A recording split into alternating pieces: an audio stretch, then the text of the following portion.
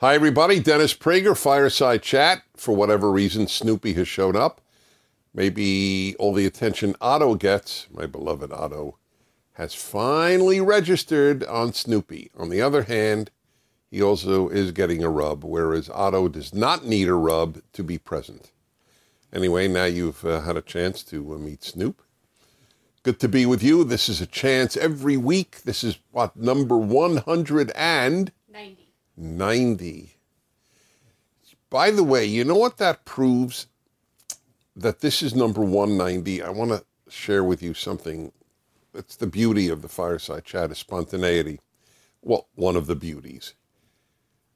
It's the 190th edition of the Fireside Chat. It proves something that every young person should be taught very early. The power of habit. The power of repetition. Of doing something regularly. I guess that's just another way of saying habit. You get so much accomplished, not by doing a ton at one time, but by doing something regularly. Good habits are really sort of the essence of a good life. 190 Fireside Chats is a lot of Fireside Chats. But obviously, I had 190 weeks to do it, but I did it every week. It was a habit, and it remains one. Anyway, just a thought for you. Great to be with you. I always open with a topic, and then I take your questions. A few weeks ago, I did a Fireside Chat in which I analyzed a video of John Oliver. What is he considered, a late-night comic? Is that correct? With his anti-Israel diatribe on his show. It was a particularly intellectually shallow and morally shallow appearance, in my opinion, and I reacted to point by point with my own points and said repeatedly, I would love to debate John Oliver about the Middle East. After all, if you use your large audience to say certain things, you are bound to defend it.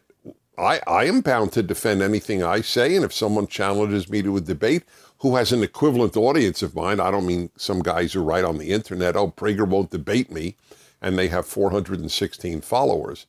But somebody who has their own show or their own column, whatever, I would love to debate them on anything that I have said.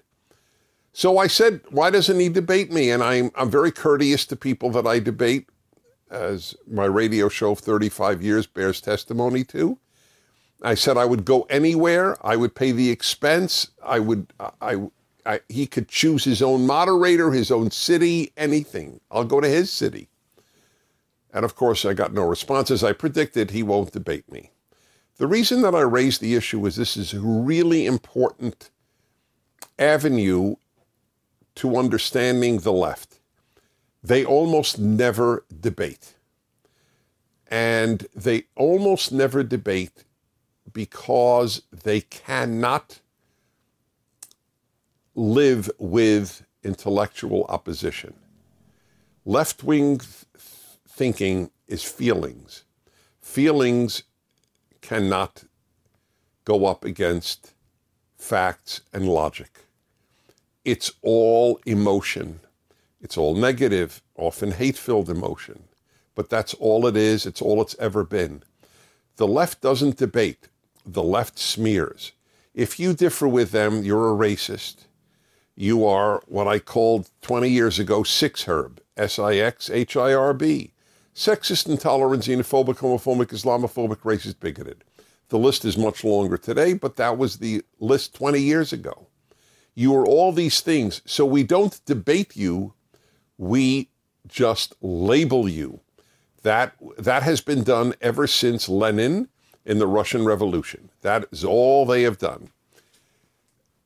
They don't debate. And you, especially those of you who are younger just need to know this. The reason they don't want us at your campuses is that they are afraid that if students hear us for an hour and a half, they will change their minds. And they're right. That is a very legitimate fear, because left-wing ideas that America is founded on racism, that America is founded and fought the American Revolution to perpetuate slavery, that America is systemically racist, that blacks and women and people of color are all persecuted in the United States. This is all false. Of course, there's racism in the United States. It's like saying that, there's something bad in every human being. Of course there is. So what? Does that mean that America is racist? There's anti-Semitism in the United States, but it's not an anti-Semitic country. I say this as a Jew who's written a book on anti-Semitism. They won't debate us because they can't debate us. And deep down, they know it. So what they do is they talk people into believing, why would we debate racists? Well, I'll tell you one reason: to prove that we're racist. Wouldn't that be a great opportunity? See, John Oliver doesn't know anything about the Middle East. Nothing. I am totally convinced of it. And so he knows he would never debate me on the Middle East. And by the way, he's right. When I said he won't debate me, I was as sure of that as I was that the sun would rise in the east the next day. But you need to know this. When they have cancel culture, it's because they're so afraid that people will become aware of what we have to say. Whether it's about ivermectin, or whether it is about systemic racism or police brutality, or every one of their subjects. They know deep down that they don't have an intellectual or moral leg to stand on. And but what they do is they convince themselves not that they're afraid to debate us, but that there's no reason to. But of course there's reason to. We're asserting that we're right as they are that they're right, but we're totally open to debating. Why is that? Why are we open to debating the left, but the left is not open to debating us? Because we know that we'll win. Not win in the sense of a TKO or a knockout or a split decision in a boxing match, but in the sense that if people hear both sides, our side will make more sense and have more facts. Charles M. Blow writes hate-filled columns about America every time he writes a column in the New York Times. He's basically written one column 500 times.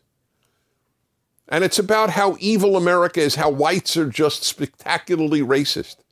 Would he debate Larry Elder? I would pay $10,000 to Charles Blow to debate Larry Elder, a black conservative. He would never debate Larry Elder. It would end his career. He would look like the fool that he is. Name me one left-wing New York Times columnist who would debate anybody. Would Thomas Friedman debate me? I would pay him $10,000 to debate. This is the way it is. They just smear and cancel. Now you know why. That should tell you something. They are afraid of us intellectually. They have every right to be. Okie doke. Okie doke. Let's go to question number 1. That's the video question. Hello, my name is Radin Adair. I'm 18 years old and I'm from Gilbert, Arizona. Dennis, I was just curious to know what your thoughts are on third wave feminism. And obviously we all believe that men and women are equal when it comes to opportunity, but when it comes to biology and work ethic, I was just curious to know what your thoughts are on that area. All right, thank you. Okay, so briefly, we should do maybe one on feminism.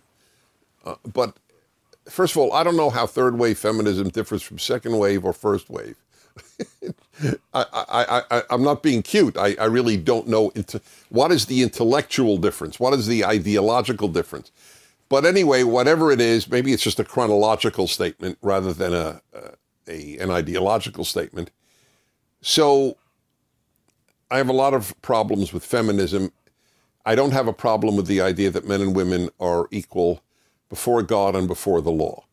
That's such a given to me that I don't even think that time needs to be spent on it. The capacities of both sexes are essentially the same. You know when I learned this, interestingly, I didn't have a sister, so I didn't grow up with girls in my life, but I've always been a music lover, and some of you know I conduct orchestras periodically. I'm very involved in music. And I'll never forget, this was transformative.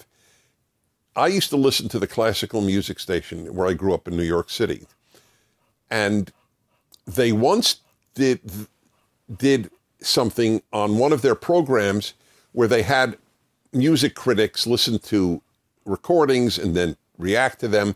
So they decided to do an experiment. They had the same exact piano piece. I don't know, it was Beethoven, whatever, Bach. And they had, let's say, 5 versions. And they would ask the panel, and these were professional music listener critics, tell us if this is a male or female pianist.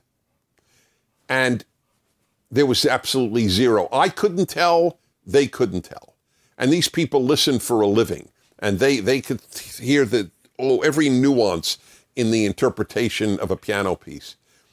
And I realized I was in high school, and I realized, yeah, the capacities of the two sexes are the same.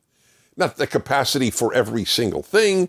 Obviously, there are ways in which women and men differ, and thank God they do. I'll give you, look, the obvious is physical. Okay, but putting physical aside, here's an interesting difference, I believe, and I think most couples with a child would acknowledge this. The woman is much more likely to awaken if the baby whimpers. She marvels at the fact that he could sleep through it, and he marvels at the fact that it woke her up. Am I right, Rodrigo? Fair. Yeah, Rodrigo is newly fathered and is probably living exactly what I'm saying. I suspect when your baby goes, you're out to the world, and your wife is out of there like Cape Kennedy, the woman. Right, exactly. I mean, there are differences, but capabilities, that is, largely speaking, pretty much a non-issue. Okay, so everyone with a brain has accepted, not just a brain, everyone who is a clear thinker, wants to be a clear thinker. There are people with brains that don't think clearly, knows that the sexes are equal, but they're not the same. By the way, thank God they're not the same. It is one of the delights of life that we differ in more than just biology of the body. But feminism did teach that men and women were the same, and that has played havoc with both sexes. Because on the one hand, they taught that. So, for example, they told young women for the last 50 years that they should pursue career just like men do, and that will bring them happiness. But it has not brought a lot of women happiness. When at 50 they call my radio show and they have great careers but no husband and no children, they don't call up to tell me how happy they are. Otto is leaving the room. I hereby announce. Rodrigo, you want to allow the star of the show to leave? I don't know. It's hard to say why he's leaving. We did a lot of exciting. But we had pre-show excitement for him. That is correct. The PragerU giant version of Otto was here, and it spooked him. So, telling young women career will bring you happiness was not wise. it brings some people happiness, but not most. Not as much as in terms of women, as a husband and a family. As difficult as husbands and families are, because human beings are difficult. And another thing that feminism told women when it told them that they were the same was that their sexual drive is similar to that of a man, and that just like men are very happy to have non-committal, be essentially emotion-free sex, so too women, and you can go from partner to partner just like men do, and you will love it. Well, most women don't love it. It's just the way it is. Some women do, there's no question, but most women do not. It is not in keeping generally with their nature. So feminism did a lot of damage, and it's done damage in another way. The obsession with the Me Too. Now, I have zero, not only do I not defend sexual harassment, let alone sexual assault, which is evil, but I actually haven't engaged in it, which is pretty remarkable for a man of my age, going back to a time when it was more common. But I always thought it was wrong to say something inappropriate to a woman, especially in a work atmosphere. I just assumed that. But in any event, it's gone too far. Where men now, young women are telling me this, men are afraid to ask a woman out to, as we would say in my time, maybe they still pick up a woman at a Starbucks. Now, because I'll tell you why. They are told, oh, wait a minute, it was an unwanted advance. Well, how does a man know if an advance is wanted or not until he makes it? He doesn't know if it's wanted or unwanted. Now, once it's unwanted, but nevertheless, I'm not talking about physical action. I'm talking about just starting a pickup conversation. But men are now afraid to do that. And it's not because they're all wimps. There are a lot of wimpy men, but that's not the reason. It's because they have reason to fear that they may well be charged. I don't mean necessarily legally, but morally and in every other way with, I made unwanted advances. And indeed, the woman may even mention it on Twitter. Who knows? So that's gone too far. And finally, I charge feminism with not really caring about women. I've said this my whole life, that feminism is much more anti-man than it is pro-woman. And I've never changed my mind on that one. But one example of not being pro-woman is that I know of no feminist movement. I know of feminists, but I know of no feminist movement that has come out in defense of girls in high schools who have to compete against biological males who say they're female in sports. This is not anti-transgender. It's a typical example of the left not debating, but smearing. To say that biological women should only compete against biological women is not anti-trans. It is pro-fairness, it is pro-decency, and it is pro-woman. No feminist organization has come out in defense of these women. At the Tokyo Olympics, which are scheduled, whether they'll happen or not, I don't know, but New Zealand is apparently going to be sending a trans woman, that is a biological male who identifies as a woman, in the weightlifting competition. The most obvious arena where men have a built-in advantage. And so a biological man will be lifting heavy weights against biological women who cannot lift the same weights as males can. Is that fair? Of course it's not fair. I'm tempted to say you had to go to college to think it was fair, which is probably true, which tells you something about what college does to the brain. Okay, Andressa, 41, Boston, Massachusetts. Hi, Dennis. One of my daughter's fifth grade friends came out as gay to her teachers and some classmates. The teachers embraced her, encouraged the classmates to make the girl feel comfortable in her skin. All seems well-intended until you find out the parents are being kept in the dark about it. What are your thoughts? Love the fireside chat. Thank you. Thank you very much. Well, there are a lot of issues here. First of all, it is mind-boggling that the parents are being kept out of it, but it is not surprising. See, the undermining of parental authority is one of the major features of all cults. And leftism, unlike liberalism and unlike conservatism, is a cult. And one of the first things they do is break parental authority. They give it to the state. This is a perfect example. That the teacher did not feel morally obligated to tell the parents, your 5th grade daughter is announcing to everyone that she's gay. But that raises another issue as well.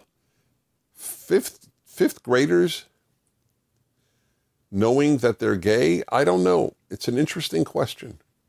A lot of gay friends, I'm going to ask them, did you know in 5th grade? In 5th grade, do you know if you're heterosexual? In 5th grade, do you think about heterosexuality and homosexuality?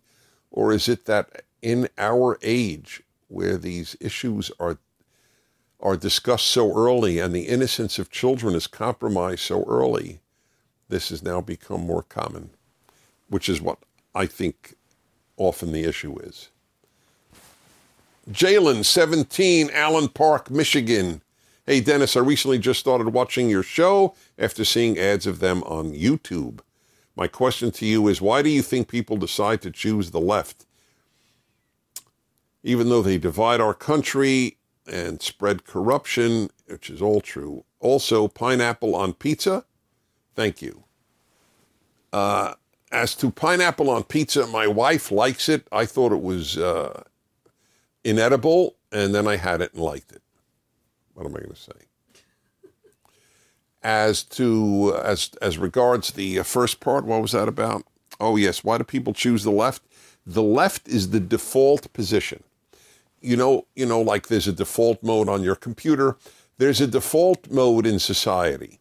If you don't think issues through and just feel, you will probably be on the left. That is the way it works. For example, let the government take care of people is a very, very nice proposition. It sounds right, correct? Oh, let the government feed people, pay for their health care, pay for their college education, pay for everything in their lives, pay for their children's lunches and breakfast at school. This sounds, without thinking, it sounds moral and beautiful and compassionate. So the default position for those who feel is going to always be left. There's another reason. People prefer to be taken care of to liberty. In the choice between being free and taking care of yourself, or less free or unfree and having the state take care of you, most of humanity will choose to have the state take care of them and give up freedom. There's no question. Liberty is a value, not an instinct. That's why there are very few free countries, but there are very many countries with big governments. That's the default position of the human species. Take care of me, I'll give you my freedom. So leftism, for very many reasons, is the default. All right, let's see here. Wow, 12-year-old, Rockville, Maryland, Micah. How can you defeat the left in an argument if conservative arguments are based on reasoning and logic, while left-wing arguments are based on emotion and feelings? You can defeat them, but they won't debate. That was, ironically, that was my opening statement. It's not hard at all. But if they don't debate, that's very hard to defeat anybody in a debate if they don't debate. Zion, 26, Pulaski, Tennessee. Hello, Mr. Prager. In a couple of your more recent fireside chats, you have mentioned that you do not agree with the idea of unconditional love, correct? In support of your view, you reference the condition between God and man to accept his son in order to attain eternal life. I don't recall using that example. I might have, but I'm not Christian. I'm Jewish in belief. I'm pro-Christian, very much so, as you probably know. But I don't know. I don't remember using that particular Example, I've always heard God loves the sinner and not the sin. Yeah, okay. So does God love require our acceptance of his son, or does God love us no matter what is and is willing to let us make our mistakes? So maybe I did use that, maybe in speaking about Christians, because I don't even think Christians should believe in unconditional love. I don't know what the biblical basis of it is. I don't know what the logical basis of it is. I don't know what the moral basis of it is. If love is given unconditionally, then love has been removed from moral considerations. It has become the only amoral act in life. That's what you're saying. There's no moral quality to love. No matter how despicable, cruel, vile you are, I love you just as much as I love the kind. That means love has no moral quality to it. It's bizarre to me. Just bizarre. You really think it's an ideal to love torturers as much as Mother Teresa? I don't get it. And I mean it, I don't get it. It's not a matter of hyperbole or a rhetorical device. I don't get it. It is better to love the kind. It's a moral ideal to love the kind. That's my belief. To me, the idea that God is in heaven and is sort of like an air conditioner. Air conditioners are amoral, right? They condition the room if a Hitler walks in, and they condition the room if a Mother Teresa walks in, correct? Right. So that is how people who speak of God's unconditional love, to me, are speaking about God. He just blows his love onto everybody equally. It is irrelevant how people treat other people. I don't know where that's from. By the way, if you check it, it's very interesting. Google has a fascinating graph on the use of terms in books and magazines and newspapers in the course of the last 100 years, from the beginning of the 20th century, 120 years. And I looked up unconditional love, and the graph goes like this. So virtually nothing, 1900, virtually nothing, then a little climb, then a little climb. And after the 1950s, it's like a mountain. The use of the term unconditional love skyrockets after the 50s when people became stupid. And it cracks me up. It's like perfect. The timing is perfect. Now, the joke is, as America got more secular, it spoke more about unconditional love, not as it got more religious. When America was much more religious in the beginning of the 20th century, people didn't talk about unconditional love. So much for those of you who are religious and think it's a religious idea, unconditional love. Unconditional love is a secular idea that I utterly reject, and it's a religious idea that I utterly reject. Now, I don't know exactly how God figures out whom he loves or not, but it's very hard for me to believe that God looks upon people who massacre other human beings. I love you. It's just, I don't see it. And, people say, well, it's like children. If your children murders, you will still love that. If your child murders, you will still love your child. Well, first of all, it's not a fully analogous thing, because we are humans and humans are flawed. So I'm not sure that is a perfect analogy. But even then, I'm not sure that it's true. There are plenty of parents who have seen behavior in children and don't love them quite as much as they did earlier, or quite as much as they love their good children. Let me put it to you this way. If one of your children murders another one of your children, it's hard for me to believe you will love that child quite as much as you did before. Because remember, we're all God's children. So the person who tortures another person is one child of God torturing another child of God. So I'm not even sure that the child analogy among humans quite works out. There are parents who have given up on their awful children. And doesn't mean that they won't welcome them if they come back. God welcomes us if we do penitence. By the way, if God loves me anyway, why be penitent?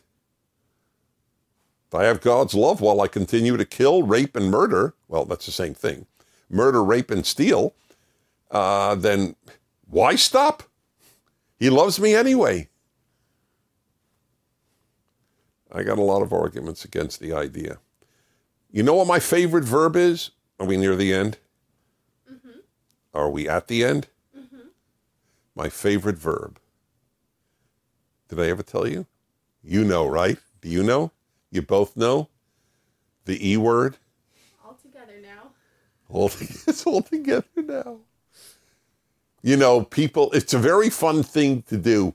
Ask, what is your favorite 4-letter word? Now, I mean, if you ask young men, we all know, and so we won't even go there. So let's leave out the sexual for a moment. But I think people would say love, right? A lot of people would say love. And I would not. I would say earn. Earn is a beautiful word. I want to earn love. I don't want unconditional love from anybody. I don't want it. I don't want it from my kids. I don't want it from my wife. What does that mean? No matter how I behave? So if I come home, and beat up some members of my household, or just mistreat everybody, you will love me the same? By the way, I don't even think it's a good idea. If you think your spouse will love you no matter how you act, you're not going to act as well. I think emotional insecurity is very, very good. I don't want you to be fully secure in the love of people.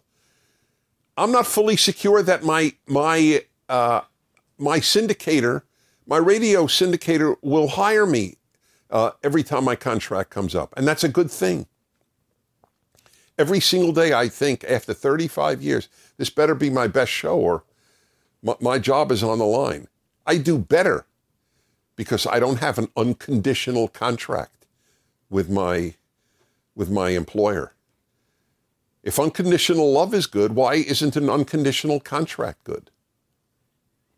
Think about that one. Till next week. Dennis Prager, thanks for being with me.